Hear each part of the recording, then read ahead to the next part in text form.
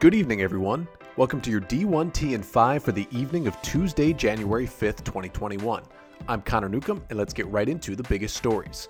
COVID-19 concerns within the Ohio State program are threatening to disrupt the college football playoff title game, per AL.com's John Talty, who reports the Buckeyes have, quote, informed key parties involved it could be without a position group due to COVID-19 testing and related protocols. The college football playoff has already established January 18th as the makeup date, should the title game have to be postponed. And Talty notes that the SEC, Big Ten, and college football playoff have had discussions about a potential postponement, but no decisions have been made. Buckeyes AD Gene Smith said in a text, quote, "Game is still on. We continue to follow the same protocols as we have all season. Our goal is to play January 11th. And SEC Commissioner Greg Sankey is, quote, pushing hard against postponement, per The Athletic's Aaron Suttles. UC Riverside officially announces that Athletic Director Tamika Smith-Jones has agreed to become the COO at Kennesaw State.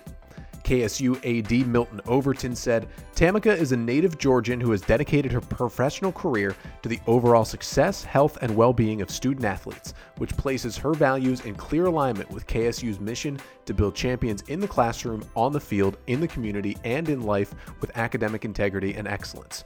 We are super excited to welcome her as the newest team member of our OWL family. Former Georgia Athletic Director Greg McGarity has been named President and CEO of Gator Bowl Sports, effective March 1st. Gator Bowl Chairman John Deuce said, quote, when the Gator Bowl Sports Board of Trustees were tasked with finding a replacement for Rick Catlett, we prioritized growth of our organization both locally and nationally. To do that, it was imperative that we find a candidate with strong relationships throughout college athletics and within Northeast Florida. Greg brings with him long-term relationships and respect not only in college athletics, but also with Gator Bowl sports stakeholders from years of working in partnership on the Georgia-Florida game.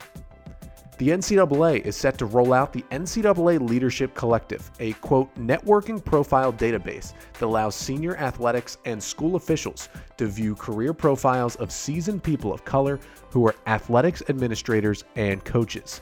In addition to their CVs and resumes, the collective's profiles will include videos, descriptions of personal philosophies, and answers to interview questions. The college football playoff semifinals marked a New Year's Day low, Sportico's Anthony Kirby reports. However, by averaging 18.9 million viewers, the Alabama-Notre Dame Rose Bowl saw a 10% increase over last year's Peach Bowl, in which LSU won by nearly 40 points.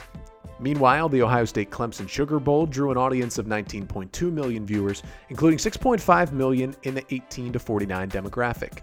The rematch of last year's Fiesta Bowl marked a 9% decrease from last year's iteration.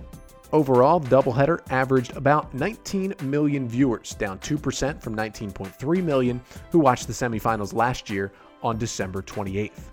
The Athletic's Stuart Mandel in this week's mailbag weighs in on the Texas hire of Alabama offensive coordinator Steve Sarkisian, submitting that there has been a leadership void in Austin since the departure of AD DeLoss Dodds. Mandel writes, quote, Chris Del Conte earned a lot of respect from his accomplishments at TCU, but his handling of the Tom Herman situation was frankly embarrassing. Sarkisian, Mandel continues, doesn't have the same clout as someone like former Ohio State head coach Urban Meyer, for whom it may have made more sense to wait so long to part ways with Herman. Quote, I wonder if Sarkisian fully realizes what he's walking into, especially in regards to the Eyes of Texas situation, which hasn't gotten much attention nationally, but became a flashpoint for Herman. Speaking of Texas football and Steve Sarkisian, the two sides have agreed to a 6-year, $34.2 million deal with a starting salary of $5.2 million, which will increase by $200,000 each year, according to 24/7 Sports.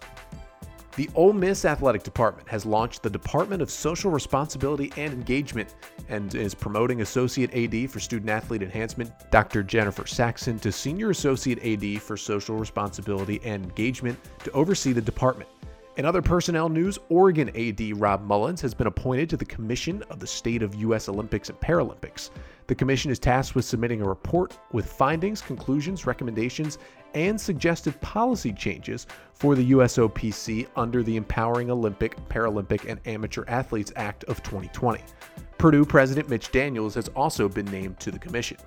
Indiana State promotes Assistant AD for Compliance Joe McMullen to Associate AD for Compliance. And Ole Miss offensive coordinator Jeff Lebby has agreed to a 2-year contract extension, although no financial details have been disclosed just yet. And in COVID-19 news, Baylor women's basketball head coach Kim Mulkey was exposed to COVID-19 by a family member on Christmas Day and began to immediately self-quarantine. Each of the 3 tests she underwent came back negative leading up to the TCU matchup. However, Mulkey opted to remain in quarantine. On January 4th, she tested positive and will rejoin the team on January 15th if she has no symptoms. Georgia Tech is pausing all men's basketball activities and has postponed tomorrow's matchup with Notre Dame.